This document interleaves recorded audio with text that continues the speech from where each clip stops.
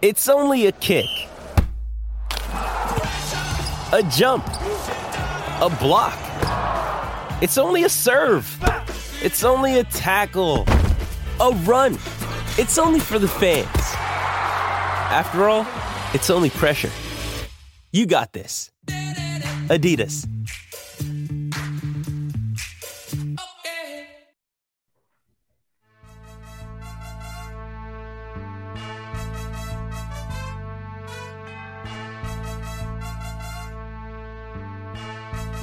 Welcome to Andy Staples on 3. Big night tonight. We got a massive guest. Big Cat from Pardon My Take, the biggest podcast in the world, is joining us. Also, maybe the biggest Wisconsin fan in the world. And he has some bold takes on the Badgers. Well, bold takes on everything. That's just sort of his thing. He's pretty good at that. We'll be talking to him in just a few minutes. But first, we got a little bit of news out of Athens, Georgia. That's right. We were pretty sure that this was going to happen, but now it is officially official. Carson Beck is your starter for the two-time defending national champion Georgia Bulldogs. Now, Stetson Bennett was a guy that Carson Beck tried to beat out, didn't beat him out. Stetson Bennett leads them to 2 national titles. Now Carson Beck, who has waited his turn very patiently, 4th year in Athens, Georgia, he's the guy. What's interesting about this is if he has really matured and kind of grown into that skill set he has, this is a guy who could light it up with that offense, with the receivers he's going to have, with Brock Bowers at tight end. It's going to be potentially a big year for Carson Beck. And if he's really good, it may be the only year he's the starter at Georgia because he can go on to the NFL and he has the tools and the body that those guys like. So we'll see what happens. But here is Kirby Smart making it official. Yeah, there's a difference between last year Stetson was our starting quarterback. Carson Beck is going to be our starting quarterback. He's done the best job. We've communicated that earlier in the week to the other quarterbacks, and we've kind of been operating that way. And the other guys have done a tremendous job in terms of competing, and they're going to continue to do that. We haven't said anything in terms of who the second quarterback is or how those reps are going to be divvied up, but Carson is ahead of the other guys in terms of what he understands about the offense. I'll be honest with you, I was really impressed with the other 2 quarterbacks throughout camp, how far they've come in terms of improvement. Coach Bobo has done a great job with those guys, and they both made a lot of plays with their feet and done some good things. Carson's been in this offense, for a year over one of them and 2 years over Gunner, and he's just ahead. So he'll be our starting quarterback. As far as the other guys, I'm excited to see those guys hopefully have an opportunity to play, compete. They'll be able to go with the ones here in the next 2 weeks, some, and get more reps and figure out even if we have a 2, who that's going to be and how it's going to go forward. So no defined decision between Brock Vandagriff and Gunnar Stockton at 2, but we know Carson Beck's the guy. Elsewhere in the SEC, Missouri is going to play 2 quarterbacks against South Dakota on August 31st. Brady Cook and Sam Horn both going to play. Brady Cook, the veteran, Sam Horn, the redshirt freshman. We will see who winds up being the guy there. Now, they don't really have to make any decision after that first game. They got Middle Tennessee after that, which Middle Tennessee will be testing out all of Alabama's quarterbacks in week 1. But Missouri has Middle Tennessee, and then Kansas State comes to Columbia. You probably want to know what you got by that point. So we will watch that situation unfold, and Eli Drinkwitz will probably ultimately pick one of those 2, but he's got a couple weeks before he really needs to make a decision on that. Before we get to Big Cat, this popped in right before we got on the air. It's like the Florida State people knew, hey, we're going on the air. We got to make sure we get this out there. So pops into the email box. This is a statement from Florida State Athletic Director Michael Alford. I am not, nor have I been, a candidate for the position at USC, nor do I have any interest in any role other than my current position at Florida State. I remain totally focused on the tremendous opportunities ahead of us here at FSU, and I remain completely committed to seeing those to completion. I do wonder if there's an accompanying contract extension and raise somewhere in there. We'll see. That usually is what happens when someone releases their statement of non-interest in a job, that potentially they might have been a fit for. USC still looking for an AD to replace Mike Bone. Jeremiah Donati from TCU has said he's staying put. Now Michael Alford releases a very strong statement. He's staying put. It's gotten to be pretty hard to find an AD at USC. And I realize that job's been tough over the years, but it seems like with them going into the Big Ten, with Lincoln Riley as your head coach, it would be fairly attractive, but yet they still seem to be struggling to find somebody several months in. But that's all right. Before we get to Big Cat, I'm reminded of a question I should have asked Big Cat, because Damon, he showed up in the comments a few shows ago. He's a big coleslaw fan. He knows how I feel about this. Coleslaw is the devil's condiment, is the worst thing in the world. Or, well, mayo is the devil's condiment. Coleslaw is the devil's side dish. He says, Andy, I had Zaxby's today and ordered double slaw and no fries. That's disgusting, Damon. That's the most disgusting thing I've ever heard. I'm sure Dan Big Cat Katz would have been disgusted by that as well. He's on a diet anyway. I don't know that he's eating chicken finger baskets right now. We talked to him about that. We talked about a whole lot of other stuff, including the future of college football, the future of the Wisconsin Badgers. Oh, yeah, and we made him give us a Tennessee over-under. Here he is. Big, very special guest. He's the proprietor of Stella Blue Coffee. He's also one of the co-hosts of the largest sports podcast in the world. Over 1 billion downloaded.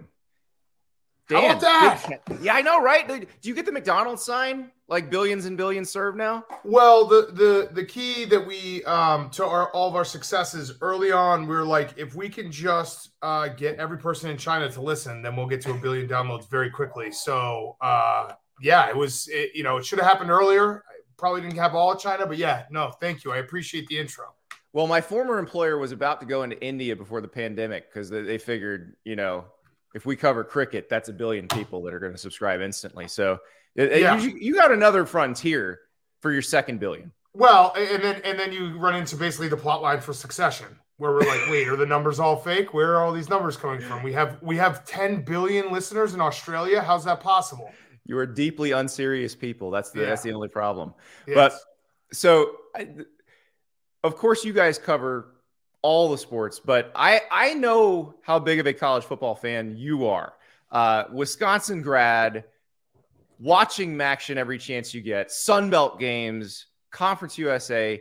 This is the type of people that most of our audience is, and we'll get deep into over-unders and that sort of thing.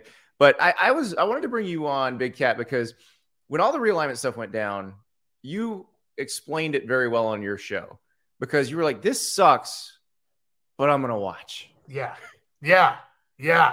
And so it sucks. And I want to just say that like outright, because I know what people think. If you're a Washington State fan, if you're a Cal fan, if you're a fan of one of these teams that's been left out to the side, it sucks even more. Like you're losing rivalries, you're losing history, you're losing all these things. And I know that I'm speaking from my team is relatively safe, could not be safe in 10 years. Who the hell knows? But more than anything, college football has always been ever evolving. And I kind of laughed about the idea of like tradition and all this stuff when we're talking about a sport that 30 years ago had multiple national championships that were voted on, that weren't played on the field. So like, I remember when the BCS came out and people were freaking out about the computer and being like, this is bullshit. I remember the college football playoff. I remember all this, the conference realignment that's been going on for the last 25 years. It sucks. But unfortunately, it's conference realignment actually kind of is the story of college football now. So like to say that this is so bad and it's all changing, it's like, well, that's kind of what college football's been for a good portion of its history, of this shifting and the networks and all that stuff. And I really do think my biggest takeaway is get to the end. Let's figure out what the end is. Yeah. Let's get there. Because the minute you get to the end, you then start to make your new traditions, your new history, all these things start to evolve where you get rivalries and all that fun stuff. So it's like, get to the end, find the final resting place, figure it out, and then we can move on. And it's a Premier League, whatever that is. It's like the Premier League, but I think it's more teams. Like What do you think is a good number for that group? Is it 40, 45? Is it 30?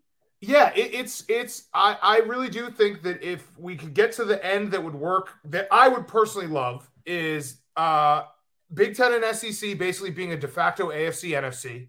Mm-hmm. You have 20, maybe 20 teams in each, so it's 40 total. You have the geographical divisions, so you're playing your rivals. You're playing we can get rid of this stupidity of poor Rutgers, by the way. They always get thrown into all the hypotheticals. Catch every stray. Every single time someone says something like, oh, Washington and Oregon, they got to go to Piscataway. So Rutgers just gets strays constantly because, I mean, Rutgers had the foresight. They had like 2 good seasons, a blip in the radar, and they're like, let's cash all of our tickets. Thank you, McCourties and Ray Rice. Yes. And James Gandolfini on the sideline on that Thursday night. But I really do think that like getting into that spot where I know people don't want it to be like the NFL, but you could then divide it into divisions and you can have a true playoff, a true champion where every team really truly does have a chance to win a title when they start the season because they can say, if we just beat the teams in our division, we got a seat at the table. And then I unfortunately, the lower conference stuff, I think the smart thing to do is just do the same exact thing with that. So like all the group of 5s, do another 40-team league where it's that, and people will watch. It's going to suck for a little bit, but people will watch. Well, and that's the thing, like, especially with gambling being legalized in more states, that's a built-in audience for that second group. Right. They're going to watch that. We know they're going to watch that. We see it every week. Right. And also, like, I really do think playing, I know that obviously the group of 5, it would be a little different because you're not playing for the national championship of, the big boys. But having the group of 5 be able to play for a championship adds a whole great wrinkle to college football in those fan bases where, okay, you're a smaller school. You can't maybe compete with Alabama, but you won a national championship at your level of football. That's pretty damn cool. I don't know why we never did that. You know what I mean? I don't know why it wasn't some of these MAC schools or Sun Belt schools. Why aren't they playing for a national championship in their own right? Being like, hey, maybe it's by numbers of what the school budget is. Because I just had an idea. You just gave me a great idea. Yeah. Let's bring back some old school stuff with that. Why don't at the end of the season we vote on a group of 5 national champion? Right. I know Cincinnati was exciting to make it to the playoff, but they got the doors blown off of by Alabama, and it wasn't a fair fight. Cincinnati should have been like lifting a trophy at the end of the year, being like, we are the best team that is not a big, multi-billion-dollar corporation like some of these teams in the SEC and Big Ten. I'm with you. Okay, I'm gonna just start a poll. You guys have your low man trophy voters.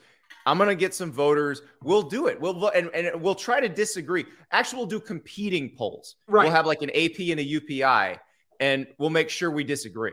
And obviously, this is being very optimistic that anyone will get their shit together and figure this out, because that is ultimately the problem that I fully admit, and I'm not neglecting that fact that it is a bunch of individuals running around with their heads cut off, trying to think about what's 2 feet in front of their face instead of what's 20 feet down the line. So I get all of that. But my main point about the college football and the change, it sucks. Change sucks. I hate change. I hate when there's a little change to my routine. I hate when when I wake up a little bit earlier than I should. I hate any type of change. But change doesn't always have to be bad. It's just different. And understanding that it's different and we're going to start a different type of tradition, just embrace that, because I love college football so much, and I'm not going to give up on the sport because, Oregon has to go to Piscataway once every other 3 years. Yeah, and I want to stop that. Actually, you can just tell what type of person someone is by how they frame a new conference alignment. If they say, "Oh, Oregon Rutgers, man, that's going to suck." Yes, Oregon Rutgers probably will suck. Washington Rutgers will suck. You know what won't suck? Oregon Michigan. Right. Washington Wisconsin. Wisconsin, UCLA. Go to the Rose Bowl. There are new traditions that will build up out of this. You know what's not going to suck? Oklahoma playing Alabama every other year. These are, and guess what? The Big 12 absolutely rocks. That conference. I saw that conference, and you're right. People look at the negative and they say, "Oh man, I don't want to watch this. I don't want to watch UCLA go play Maryland, all this stuff." You know what's going to be awesome? Kansas and Arizona playing basketball twice a year. Yeah. Like there are new things that you can look to. Change sucks. Difference, but just embrace the fact that it's going to be different, and different doesn't always suck. It will evolve into something that might be great. Well, and I was already excited about the new 12-team Big 12 when Texas and Oklahoma left, and with UCF and BYU and Houston and Cincinnati. But then now they added Utah to that sucker. Like right. that football league is going to be incredible because right. you're going to go into every season where like 12 of 16 teams could actually win the title. Yes, and they're really, really good teams and really fun brand of football. So yeah, I think that I hope that we are closer to the finish line of figuring this all out than we are at the start, because it does feel like the ACC is we got to figure out what's going to happen with the ACC. And maybe they get beefed up. Maybe they add SMU and Tulane, and then they become, and that's 4 leagues. I don't know. But I just want to get to the end. I've been saying that. I said that last year, the year before, before all of this chaos this summer. Just get me to the final spot, and then I can figure out like how I'm going to watch and consume in the new traditions. Yeah, unfortunately, I've learned way too much about TV contracts over the last 15 years, and it's basically when all of those end. That's when they'll figure this out. So we've got a while to go. But this episode is supported by FX's Clipped, the scandalous story of the 2014 Clippers owner's racist remarks captured on tape and heard around the world. The series charts the tape's impact on a dysfunctional basketball organization striving to win against their reputation as the most cursed team in the league. Starring Lawrence Fishburne, Jackie Weaver, Cleopatra Coleman, and Ed O'Neill. FX's Clipped, streaming June 4th, only on Hulu. But I do want to ask about your alma mater, because when Luke Fickell decided to go there, that's when the light bulb went off. I was like, okay, Wisconsin is very serious, not just about winning the Big Ten West, which is not going to exist after next year, or maybe it will. Maybe they have to do divisions again now, but about winning the whole Big Ten. I know you are very involved there, know everybody there. When did you realize, okay, they're going big game hunting here after they fire Paul Chryst? So I think it actually is the second they fired Paul Chryst, because okay. I don't know if you know the answer to this trivia question, but the last Wisconsin coach in men's basketball or football that was fired mid-season, do you know the answer to that? Oh, God. What, was there ever one? Yeah, it was Stan Van Gundy. Oh, my God. Stan Van Gundy, I believe 94, 95 season. It might have been the season before, but that's what Wisconsin's athletics have been. It's consistency. It's sticking with a guy. It's giving a guy a long ramp. It's all these things where it's like, hey, we know what we are. We are a consistent 8 to 10 win season, and then every like 4 or 5 years, maybe we win 11 games and lose by a touchdown to Ohio State. Like that's kind of where Wisconsin's been. Great. Like I am a big believer in like enjoy the little things. Like if your team, I know that Wisconsin's probably not going to win a national title, but I enjoy the steps and I enjoy the big wins along the way, and that's what college football is about. But yeah, the minute that McIntosh fired Paul Chryst, I was like, oh, this is changing. This is all changing because this doesn't happen. And he also, like, if you know anything about Wisconsin, Barry Alvarez is Wisconsin. He was the AD. He obviously was the coach that reinvigorated the entire program. His initial press conference where he's like, we got to keep the fat guys in Wisconsin. Like we're gonna just beef up the line, all the Rose Bowls and Ron Dane, all that stuff.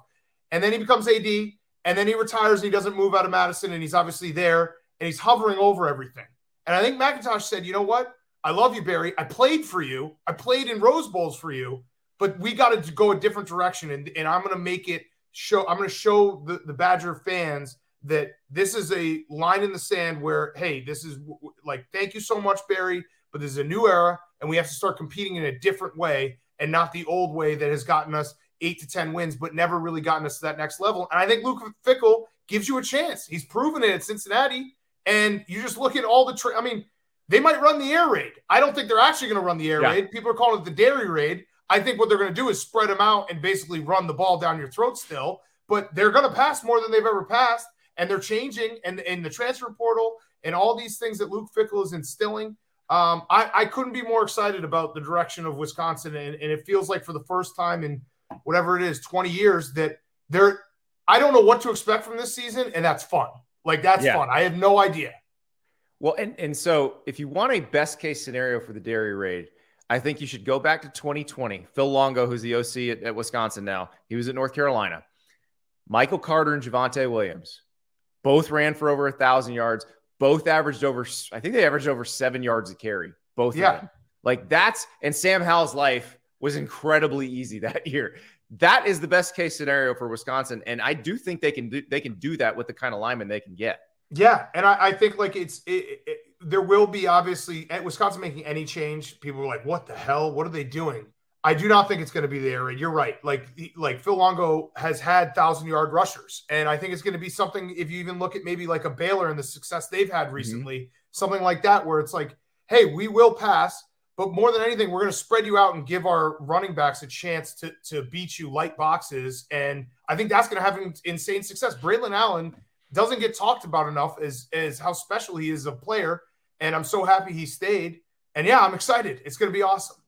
Yeah, is that what you just said about not knowing what it's going to look like, and that is so true, because for Wisconsin, it has been the same thing since the early 90s. Every year, if you ask me what I expect from the Wisconsin season, I'd be like, I think they'll probably win 9 games.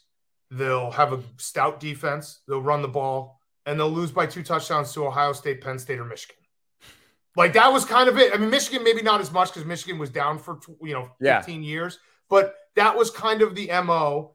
And like, you could just bank on it. You could be like, bank, and they'll probably they'll lose to Ohio State or Penn State, and then they'll have a hiccup against the Northwestern at 11 a.m., in Evanston, or one of those games where you're like, how the hell did we lose that game? And they'll go to a big bowl, and it will be a fun season, and I'll have fun. But I know where the ceiling is, and it's always there. Now, I don't know where the ceiling is. So did you grow up a Wisconsin fan, or was that the best place for you to go to college, and it worked out that way? Rolling admission, I was accepted to Wisconsin like 2 weeks after I replied. It was like almost instant. I was like, well, I guess they want me. I also I was lucky enough to go visit Madison on like the first spring day, where it was like that first day where everyone was out, everyone was having a good time. And I was like, yeah, this place is awesome. And I know that I'm lucky because I've said this before and people always push back. I think it's funny because I actually think that I am part of the problem, because I'm a realistic fan and I talk realistic about my teams. So when I say Wisconsin's not going to win a national championship, I'm not just doing that lip service. I actually kind of understand how it all works. Like, I understand that, being up at half against Duke in Indianapolis in 2015 was probably the closest we'll get. So I probably put a cap on it on social media where people see me talk negatively. But I don't think there's a school outside, like talking college basketball and college football, outside of maybe your alma mater, that has had the consistency in both sports for 20 years, where it's like, I know every year we're going to be in the tournament. This past year, not so much. And we're going to be in a big bowl game.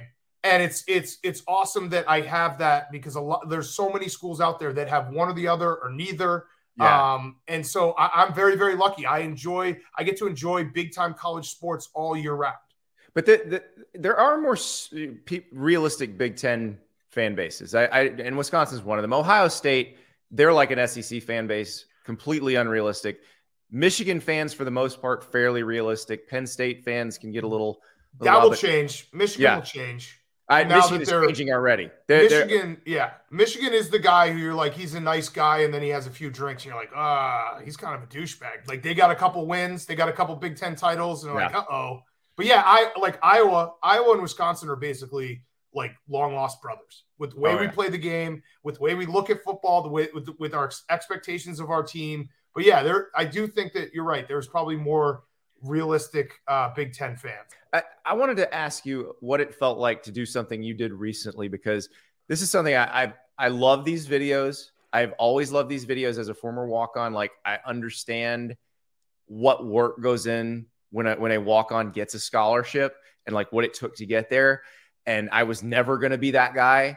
And so like when I see it every time, I'm like, man, that dude is very special. And so you guys, you and your co-host PFT commenter and the whole PMT crew were at Toledo at the Glass Bowl last week, and you got to give out a scholarship.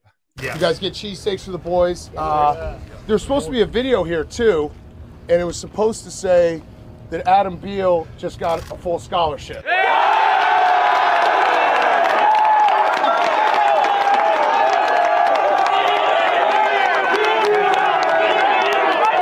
Plus, hold on. We are such believers that part of my cheesesteak is also giving you an NIL deal. Your co-host, PFT commenter, with the puns and handing out NIL deals. I mean, this is the dream right here. Yeah, it was a true dream. I mean, we've become. I've known Jason Candle for probably about 5-6 years now. Great guy, great coach. And so we were on Grit Week, and he was like, "Yeah, come through practice." And he's like, "Hey, I'm giving a scholarship away. You guys want to do it?" And I'm like, "Yeah, this is." I actually am addicted to it. Where I want to become like, if you see me and PFT on a campus, the first thing you say is, "Someone's getting a scholarship today." Oh, I love like it. We're the guys. We show up and they're like, "Uh-oh, scholarship alert." Like someone's getting one. So I had chills. Like I know how much work these guys put in and how hard football is. So it was awesome.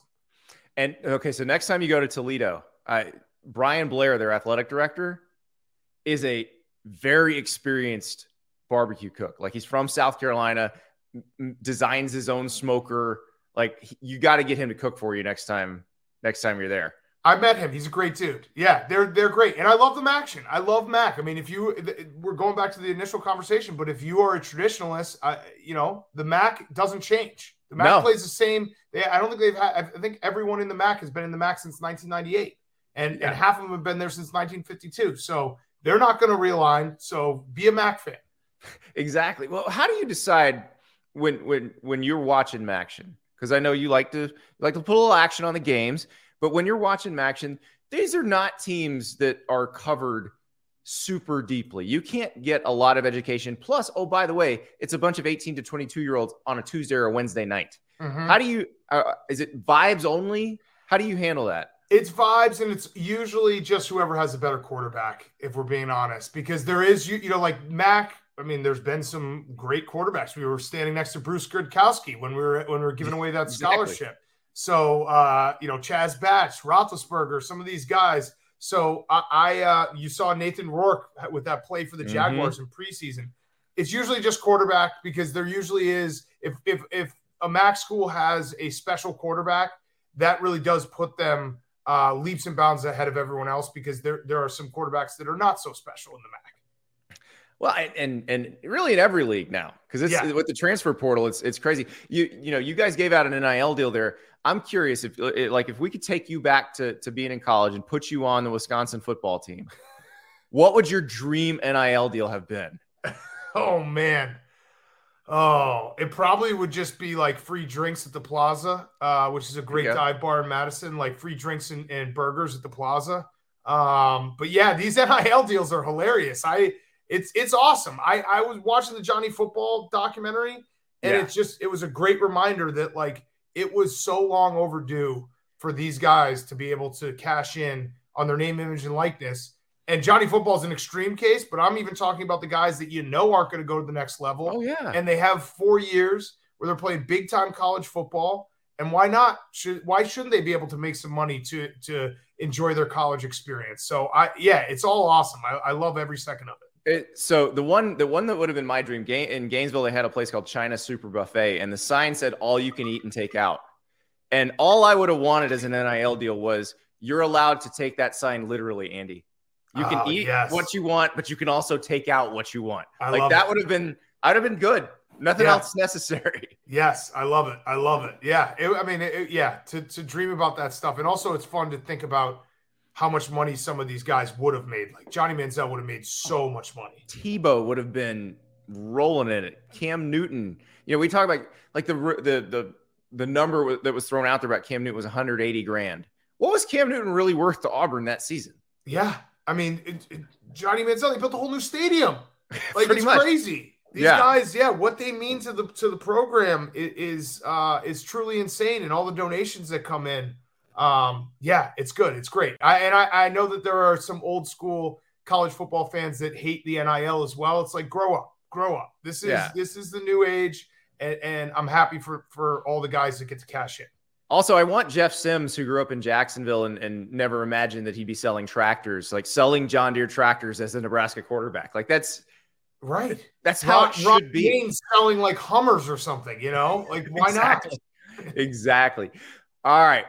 I do want to I do want to hit you with some numbers because again, you do well. I don't know. Your boss threw you under the bus, Erica Nardini. Yeah. Was that to a gambling regulator back when you guys were owned by a gambling company? That was it was actually, I think it's like in official I don't know where they keep these, logs and stuff, but Massachusetts law where they were having a regulatory meeting and they were basically like, yeah, Dan is the worst gambler of all time. Because you have the can't lose parlay. Can't lose parlay, which is obviously tongue in cheek that I admit so often that I am a terrible gambler and that I lose constantly. So you'd have to be insane to think that it truly can't lose. But that's the fun in the name where I'm like, how does this lose? But yeah, it was essentially like the deposition from The Office with Michael Scott, where they were talking about like Crunch Berries, the cereal. They're like, those aren't actually berries. And, Buffalo Wild Wings aren't actually buffalo. Like it's it got a little crazy. But yeah, I am the worst gambler of all time. And I'm happy to admit that. Good. Well, we did a bunch of totals the other day, but I saved a few for you that I know have sentimental attachments. So I'm going to throw these at you and just whatever pops in your head, you let me know.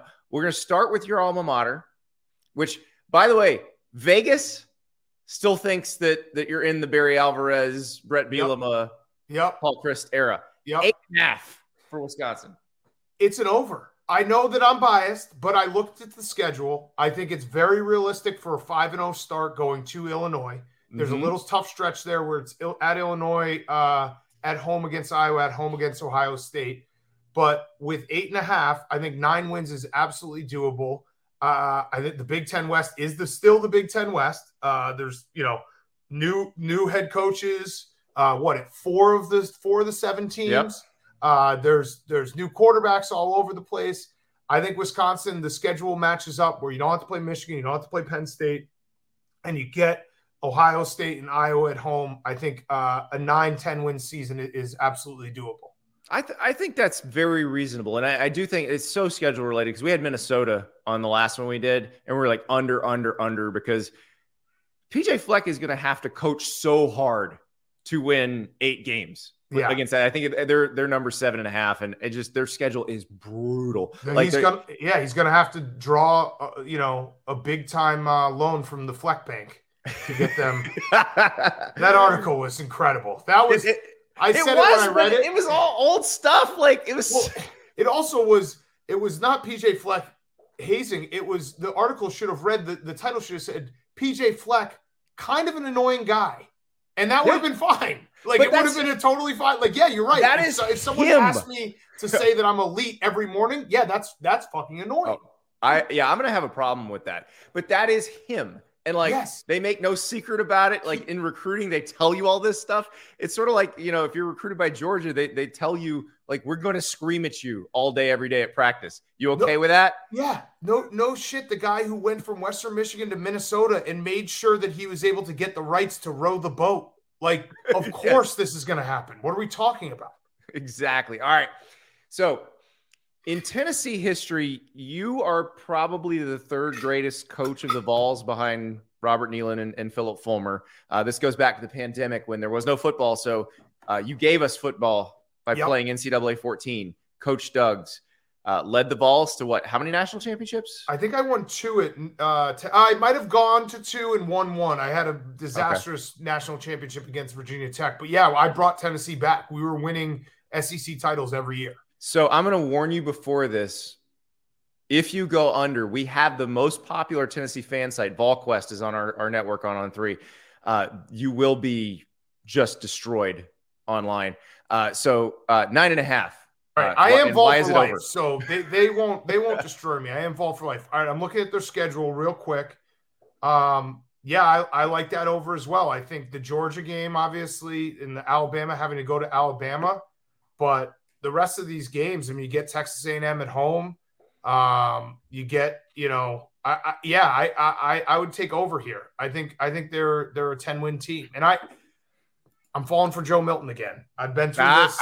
He's, I saw him play at Michigan. He was terrible. He is the guy who, holds down the X button when throwing to a receiver in the flats and just guns it like 90 miles an hour. But he has been in that offense for a year. He obviously learned behind, an incredible quarterback in Hendon Hooker. So I'm going to believe in him and believe in Heupel, and I think they have a 10-win season. Yeah, I had to be physically restrained from cranking up the Joe Milton bandwagon while watching the Orange Bowl because I'm like, this Clemson defense is good. He's doing it. This is proof. And I had a coach tell me, if you ever stand behind Joe Milton while he throws a football, you will say, this is the greatest quarterback I've ever seen in my life. And then the next day I got to do that, and he throws like a 70-yard deep ball. I'm like, oh my God, this is amazing. Yeah, it's incredible. Incredible. He's incredible. So yeah, I'll take the over there. All right. You just gave out a scholarship there. Friends with Jason Candle. Big expectations in Toledo this year. 9.5. This is also an over. Now I'm just taking all overs. I understand that as long as DeQuan Finn can stay healthy, because we saw that last year. Yep. Burned me a couple times where I thought he was going to play, and then 10 minutes before kickoff, they're like, oh, he's not even dressed. But he is what I was talking about, a difference, maker at the quarterback position in the MAC. And I also think I believe, I'll look it up, but I believe their non-conference schedule is not a typical MAC. No, it's not the usual Kent State non-conference, like where they had to go to Washington, Oklahoma, and Georgia last year. Right, where they just get beat up for a few weeks. Yeah, they play at Illinois, which Illinois is going to be good. I have Brett Bielema and I have mended the fences. We're back on friendly terms. But yeah, Texas Southern, San Jose State, all at home. So yeah, I think, and they play UMass non-conference as well. So yeah, I think 9.5 over is a good bet. Last one, your partner's alma mater, James Madison, screwed out of going to a bowl game last year because they're transitioning to FBS. Screwed out of going to a bowl game this year. They still can't go to a bowl game. Ridiculous. Their total is 8.5 wins. Okay. I have known nothing about James Madison this year, but I'm going to take the over in solidarity with PFT. That rule is the dumbest rule in all of college sports. I do not understand it. James Madison was a very good football team last year. The fact that they weren't allowed to celebrate that by going to a bowl, because I know I love bowl games. I love bowl games. People will say there are too many bowl games. Nope. I say I want more bowl games. Mm-hmm. And more than anything, I really truly believe that the part that people miss is it gives a chance for these schools, the James Madisons of the world, to extend their season, to go play somewhere different, to go on a trip. And more than anything, they get a couple extra weeks of practice that actually leads to success the next year. Well, and for the bad teams that aren't bowl eligible, they're the ones that should get more practice. Right. So I'm a big believer in bowl games, and I cannot believe they get shut out another year. It's absolute bullshit. It's a travesty. All right, before I let you go, I do have one question. I saw a photo, you and Max, one of your guys on the show, both eating salads for lunch. How is the diet going?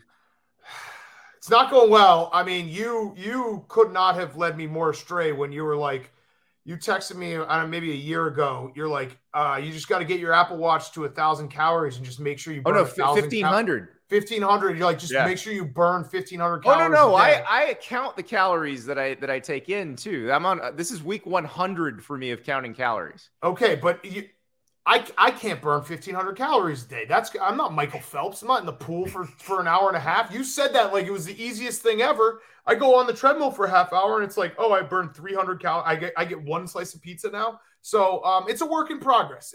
Progress. I for the first time in my life, I'm trying to take the long-term approach because I have been a crash dieter. I'm going to be 40 in a year and a half. So it's like the goal is to be, back in the 220 range when I turn 40. And it has nothing to do with vanity. I don't care how I look. It's all about energy because I got to chase 3 little kids around. So that's it. Like I have to be able to have the energy to be around for my kids and not have to take a nap every time I eat lunch. So that it's a long-term approach. Mine has everything to do with vanity.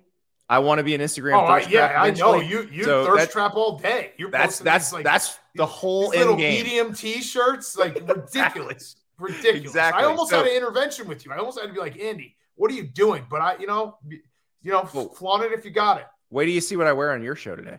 Oh, okay. I'm excited. This is a home and home, by the way. By the time you hear this, you will have already heard me on Pardon My Take, but maybe not. When are you running this? We're running this Monday. Okay. We're running yours on Friday. So no, you tune in to Pardon My Take with Andy next Friday. Oh, awesome. For week 0. Even better. Yes. Even better. Yes. All right. So we're previewing Dan Katz. Thank you so much. And I guess I will talk to you pretty soon. All right. Thanks so much, Andy. When you need mealtime inspiration, it's worth shopping Kroger, where you'll find over 30,000 mouth-watering choices that excite your inner foodie. And no matter what tasty choice you make, you'll enjoy our everyday low prices, plus extra ways to save, like digital coupons worth over $600 each week. You can also save up to $1 off per gallon at the pump with fuel points. More savings and more inspiring flavors make shopping Kroger worth it every time. Kroger, fresh for everyone. Fuel restrictions apply.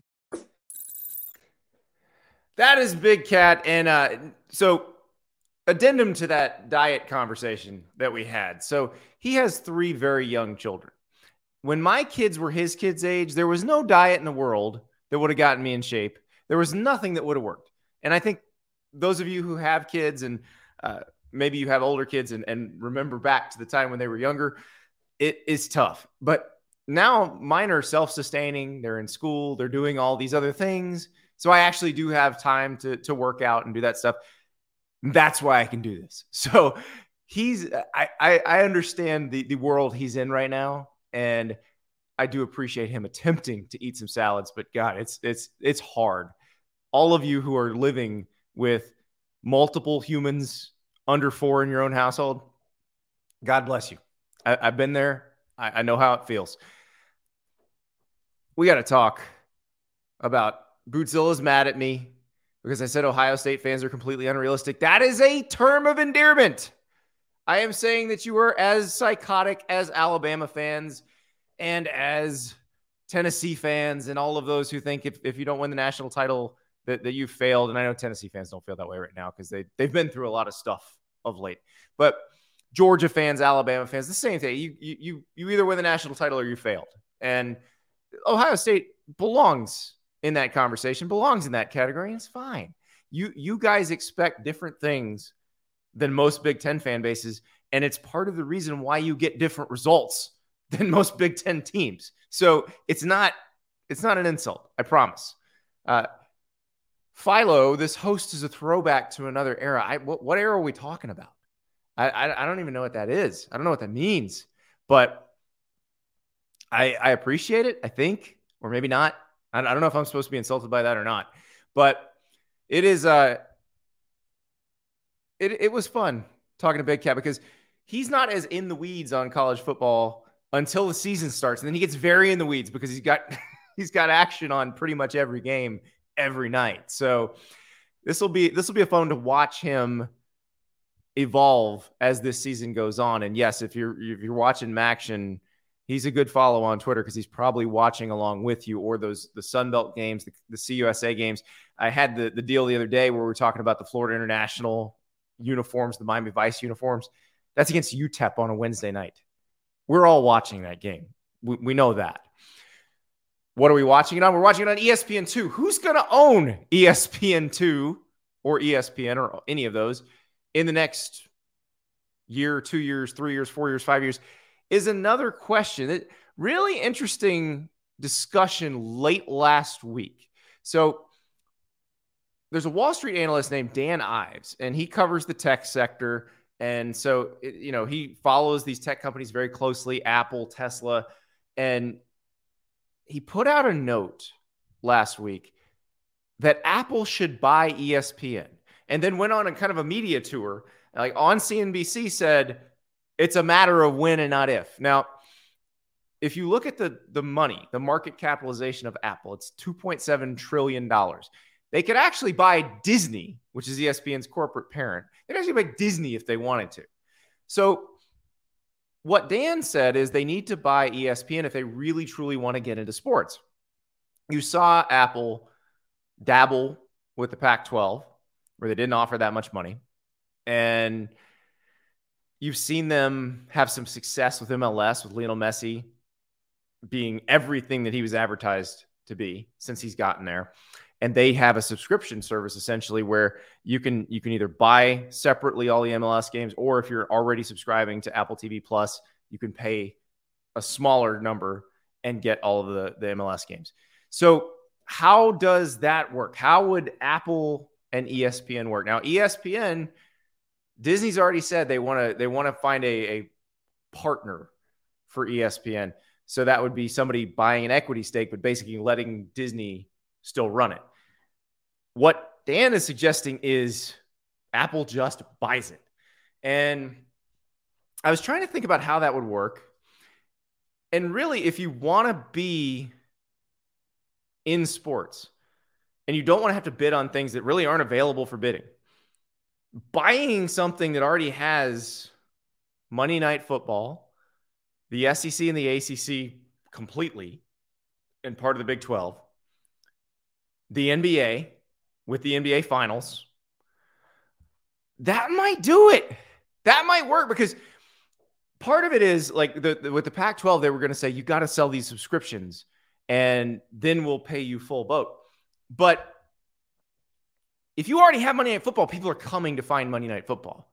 If you have Alabama versus Texas, people are coming to find Alabama versus Texas. Those brands will draw people. And so if Apple TV Plus, if Apple is looking for a way to do it, to get people to subscribe to Apple TV Plus or to pay them a subscription, because they're a technology company, they're a hardware company, but they're also a subscription company. I know because I get those emails every time Apple Care takes money from my credit card. So for every device in the house. So they like the monthly subscriptions.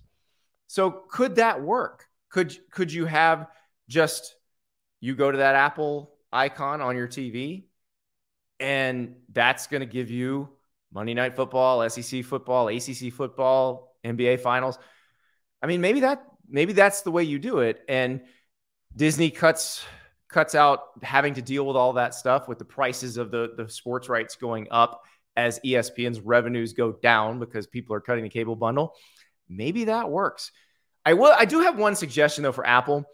If they want to sell a bunch of hardware, because they still are essentially a hardware company. Most of their money is made off us buying phones and us buying computers and tablets.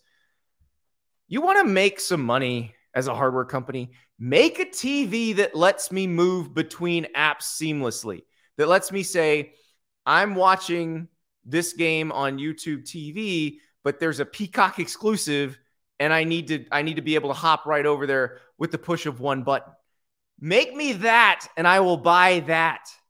And a lot of other people will buy that. I was thinking about that the other day as I was watching something on Peacock, Twisted Metal, by the way. Awesome new show. And I was remembering, oh, wait, there's going to be a Notre Dame game on Peacock. There are going to be Big Ten games that are exclusive to Peacock. I got to figure out, like, where am I going to watch? I'm going to have that on my iPad probably, because I'm going to have something else on the TV so I can change channels. This is the problem for most of us. Like, if you're watching your team's game, that's on the TV, you're not changing the channel. But once your team game is over and you just want to watch games, you want to be able to flip. And there's just no easy way to do that anymore. So listen, if you want some free advice, Apple, don't buy ESPN. Make us a TV that lets us flip like that, because I would buy that in a heartbeat, and I think a lot of sports fans would. But we'll see what happens with that. Something drastic is probably going to happen with ESPN and Disney here in the next 3-4 years. They've already telegraphed that. They've said they're probably going to sell it direct to consumer. This actually gets Disney off the hook for selling ESPN direct to consumer. Apple could sell it direct to consumer and have to figure all that out. But the price, I should have mentioned this earlier, the price that Dan Ives threw out there is $50 billion. That's a lot of money. You also have to assume the payments for all this other stuff. And, they're paying massive amounts for Monday Night Football every year. They're paying the SEC massive amounts. They'll be paying massive amounts for the college football playoff, assuming they get that. So this is a lot of money.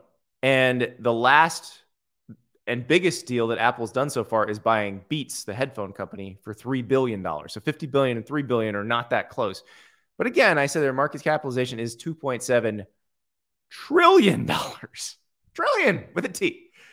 So if Apple wants in, then they're going to have to do that. And, you go back to when Fox got into sports, because remember when Fox started? I think people in their 40s and 50s do remember this, when Fox was a new network, and it's like that Tracy Ullman show and Married with Children. They were not making a huge dent in the zeitgeist. It wasn't until they got the NFL, they bought the NFC out from under CBS, that Fox really got back into sports or got into sports. And that was Rupert Murdoch just making a huge offer that CBS hadn't even contemplated competing with. And if you want to learn your sports history, which, by the way, this also will help teach you what's going to happen with college football, Murdoch did the same thing with the Premier League when it was formed a few years earlier, where he had to throw in an offer so big that nobody else could even compete with it. That's what they did with Fox. That would be how Apple or Amazon or any of those could really get into sports, with something that big. And so Apple, which I believe is sitting on $200 billion in cash, so they could actually buy this in cash if they wanted to. It's possible. It's fascinating to think about. But again, Apple, just give me that TV, or somebody give me that TV where the touch of a button, I can move between shows within apps, not from one app to another. I want to go from the show I'm watching in one app to a show that is on in another app. One click, 2 clicks at most. That's what I need. Figure that out, and then we will have something to talk about. Another thing we need to talk about, Georgia has picked a starting quarterback. Alabama has not. And it doesn't look like it's going to happen anytime soon. But we got to talk to Tim Watts. I almost called him Tim Cook, by the way, who's the CEO of Apple. But in this particular case, that would not be good, because Tim Watts runs Bama Online, which is On3's Alabama site. Tim Cook is an Auburn grad, a very famous Auburn grad. So we can't have that. But Tim Watts joined the show to talk about Alabama's quarterback situation and what's going on at left tackle. Here's Tim. We're joined by the great Tim Watts of Bama Online. And Tim, Georgia's announced a starting quarterback. It's Carson Beck. That leaves Ohio State and Alabama as the two superpowers that have not announced a starting quarterback yet. I don't think we're going to get a Nick Saban announcement of a quarterback, but I am curious, is there any separation? Is it any closer, or after this last scrimmage on Saturday, is it still kind of anybody's ball game? I think Nick Saban and Tommy Rees have a feel for how this is going to shake out in the first game. I don't believe they're a few weeks from kickoff and don't have any inkling. I mean, you have to see Jalen run out there with the first team. He's got the most experience. He's got the most game experience. He's older, been in the system longer. I think he's going to get a first look. If you look at Nick Saban's history, that's kind of been his MO before. We've seen it with Blake Barnett, Jalen Hurts, Phillip Sims, A.J. McCarron. You see guys sort of, throw them out there and let them fend for themselves, see who's going to react. Because the truth is, you really don't know how they're going to react under the lights. It could be a little bit different. Again, we saw that with Blake Barnett, who had beat out Jalen. They felt more comfortable with him, but, kind of froze up the minute he got on the field, and moment was too big for him. So I think Jalen right now, and it's kind of what we expected. We talked about it last time. Jalen probably has – somebody's got to take it from Jalen, in my opinion. There's still a few weeks to go, but I think Alabama kind of knows how this is going to play out. Well, and it's interesting because we talked to Greg McElroy last week, and he broke down Jalen and Ty Simpson and Tyler Buckner. I did not slip in a Dylan Lonergan question, but you and I had talked about Dylan last time you were on, and Dylan was the subject of the message boards last week. It was crazy. Dylan was the most popular person in recent memory. He was out discussed 10 or 15 to 1 over Jalen and Ty and everybody last week. It was one thread after the other. Again, I know you're a huge fan. Travis Reier, who I work with, is a massive fan. Shannon Terry loves the guy. I mean, all you guys, you love him. I feel like we're his personal PR team. I think Nick Saban's listening. I was going to say, Nick Saban said some very nice things on Saturday when he got asked about him. Hey, that's a lot of praise for a true freshman. It's kind of weird because he was kind of an afterthought. Eli Holstein had committed. Nobody really was talking about Dylan. He's more of a baseball player. Everybody thought he was going to South Carolina, and Alabama wasn't going to take a second quarterback. So to see him this week, he was a very popular young man right now. And so do they have the clarity doesn't really come necessarily from the scrimmage. Sounds like they kind of know where they're going. But what do you think happens Middle Tennessee State game? Because we've seen this before with Alabama where they'll trot out some guys and maybe a couple guys will play, or like 2015 or 16 against USC, Blake Barnett starts. They know they're putting Jalen Hurts in, and then they're pretty sure Jalen Hurts isn't coming out. Yeah. I think with Middle Tennessee, I think you're going to see a couple of guys play at least. You can't go into Texas not knowing. Middle Tennessee will be a test, but it's not going to be the test that you're preparing for. That team's good enough to win with Jalen or Tyler or Dylan or Tyler Buckner, and they're good enough to beat Middle Tennessee State. So that's not really the test. They're trying to get them ready for Texas, the SEC, and all that. So I have to think you see multiple guys. I think you see Jalen in there. You work your second-team guy in, and that might be the biggest question right now. Who's the guy that's going to be contending with Jalen? I think it's Simpson personally, but I think Tyler Buckner's got a little bit of favoritism going this week. There's been a lot of talk about him, and again, Tommy Rees is very familiar with him. So I think that might be the biggest race we're looking at right now. Well, it is one of those things that they don't have to make that decision. But yes, when they get to Texas, they probably need to know because of the way the schedule is set up. They've got the strange game at UCF or USF. That it's one of those. How did this game get scheduled games? But after that they've got to have their guy probably. Yeah, you don't want to. There's no real benefit to tipping Texas who they're going to be able to plan for. So there's no real. And if you do tip, you don't want to tip before Middle Tennessee State, right? You want to keep this going as long as you can, keep it hidden as long as you can, and then let Texas scramble from there. But not entirely different kind of athletes. Obviously, if you're playing for Jalen Milroe, I think you're going to go stop the run first would be my guess. With Ty Simpson or Tyler Buckner, it's going to be a little bit of a different game plan. So one other note your guy Clint Lamb had about the scrimmage that I found interesting is that Caden Proctor was in there at left tackle and pretty much the whole time at left tackle. This is a true freshman from Iowa. Is he going to be that guy? Is that right now going to be, day one left tackle? I think so. I think you look at it. Certainly he has the talent. He meets those guys that we've seen in the past, that number one offensive tackle in the country that's come in and done really well at Alabama. Obviously he's a physical freak. I think the biggest question was he's coming from a smaller high school state in Iowa where he literally just bullied anybody on the field. But, you got him at left tackle. He's started both scrimmages there. And you see Booker. This is what sells me the most. You see Booker at left guard. That's providing him a little extra protection, a little bit, a safety valve because you've got a proven early draft pick over there helping him out. Well, trying to think of it, was Cam Robinson the last true freshman to start at left tackle for Alabama? I'm not the biggest historian. I feel like it was. Most tend to end up start at right tackle and then move to left. Yeah. Obviously Andre Smith was one, Cam was two, that came right in and did it. I think that is it though. Yeah. It's been usually it started right and kind of move over. Yeah. Especially when you got a guy like Latham. You got a guy that's, feasibly is going to be an early pick and could flip over there to the left. But I will say Proctor, he was the left tackle. Everybody I talked to, the college coaches, NFL scouts I showed him video to, they all said he's a pure left tackle. Not really a guy they even mentioned on the right side of the ball. It is interesting because it feels like more often now it's just what side are you most comfortable on? Jake Rowe and I talked about that with the guys at Georgia.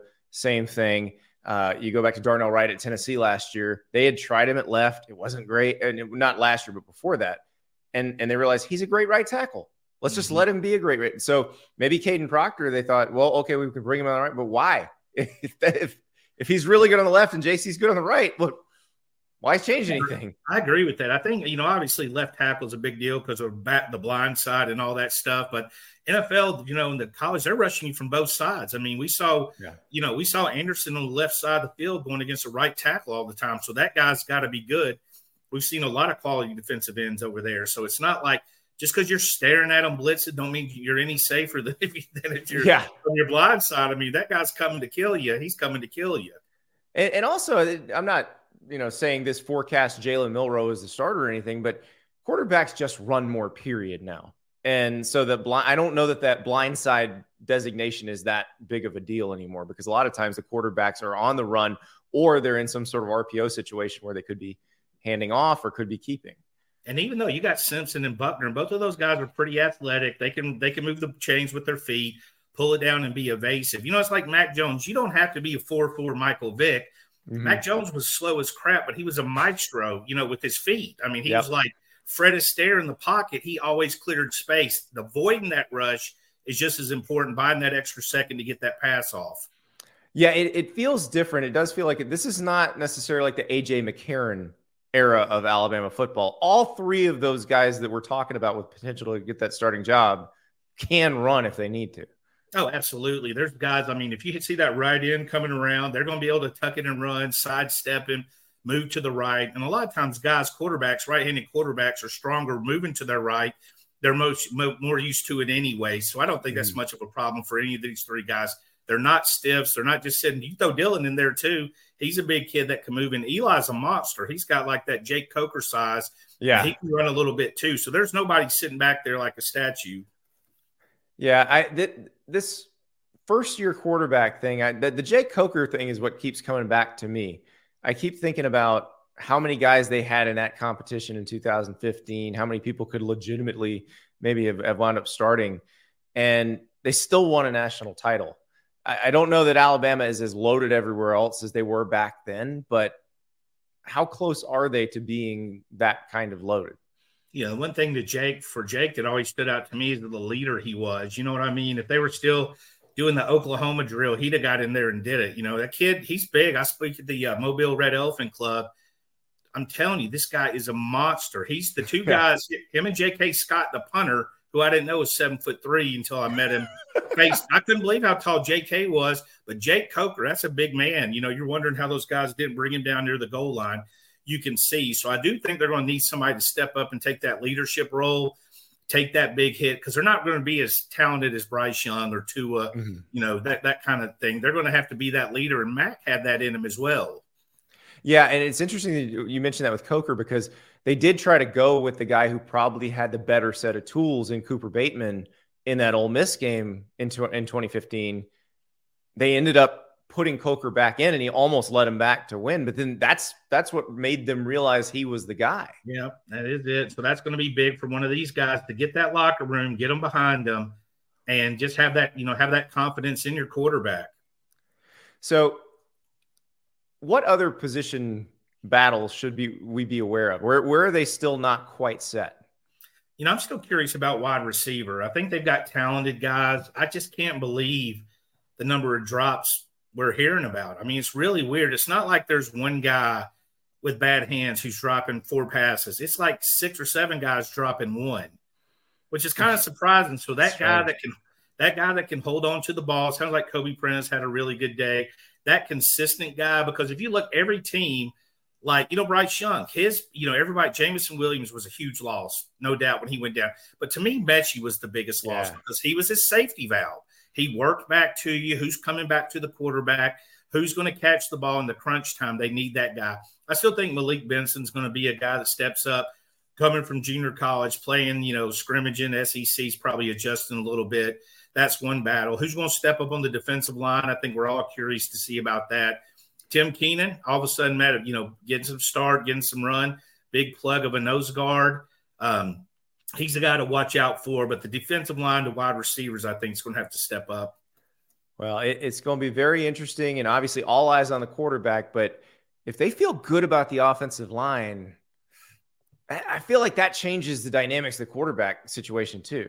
Oh, absolutely. I think that, first of all, they should be able to run the ball, which was, trouble. They ran the ball last year, but a lot of that was just Gibbs doing what Gibbs does. You know what I mean? He was just making special moves and beating people out in space. But I think you're going to have to be able to line up on 3rd and 3 and get 3 yards. You're going to have to fall forward and get those yards. When you know that, a little bit more confident. Alabama spent a lot of times passing on 3rd and 2 and 3rd and 3 when they, that. And, of course, it's Bryce. He's fantastic. But that's not the most highest percentage chance to get a first down compared to a good, strong running game. I think they're going to have that this year. I think they'll have Jace who's going to move it. Roydell Williams got to start. I've had several people tell me he looked great. And, of course, Justice Haynes is the freshman everyone's talking about. Cannot wait. It is going to be so much fun to actually see this on the field. And we are not far away right now, less than 2 weeks. Tim Watts from Bama Online, thank you so much. Anytime, Andy. Tim does an incredible job. Bama Online, basically the original fan site.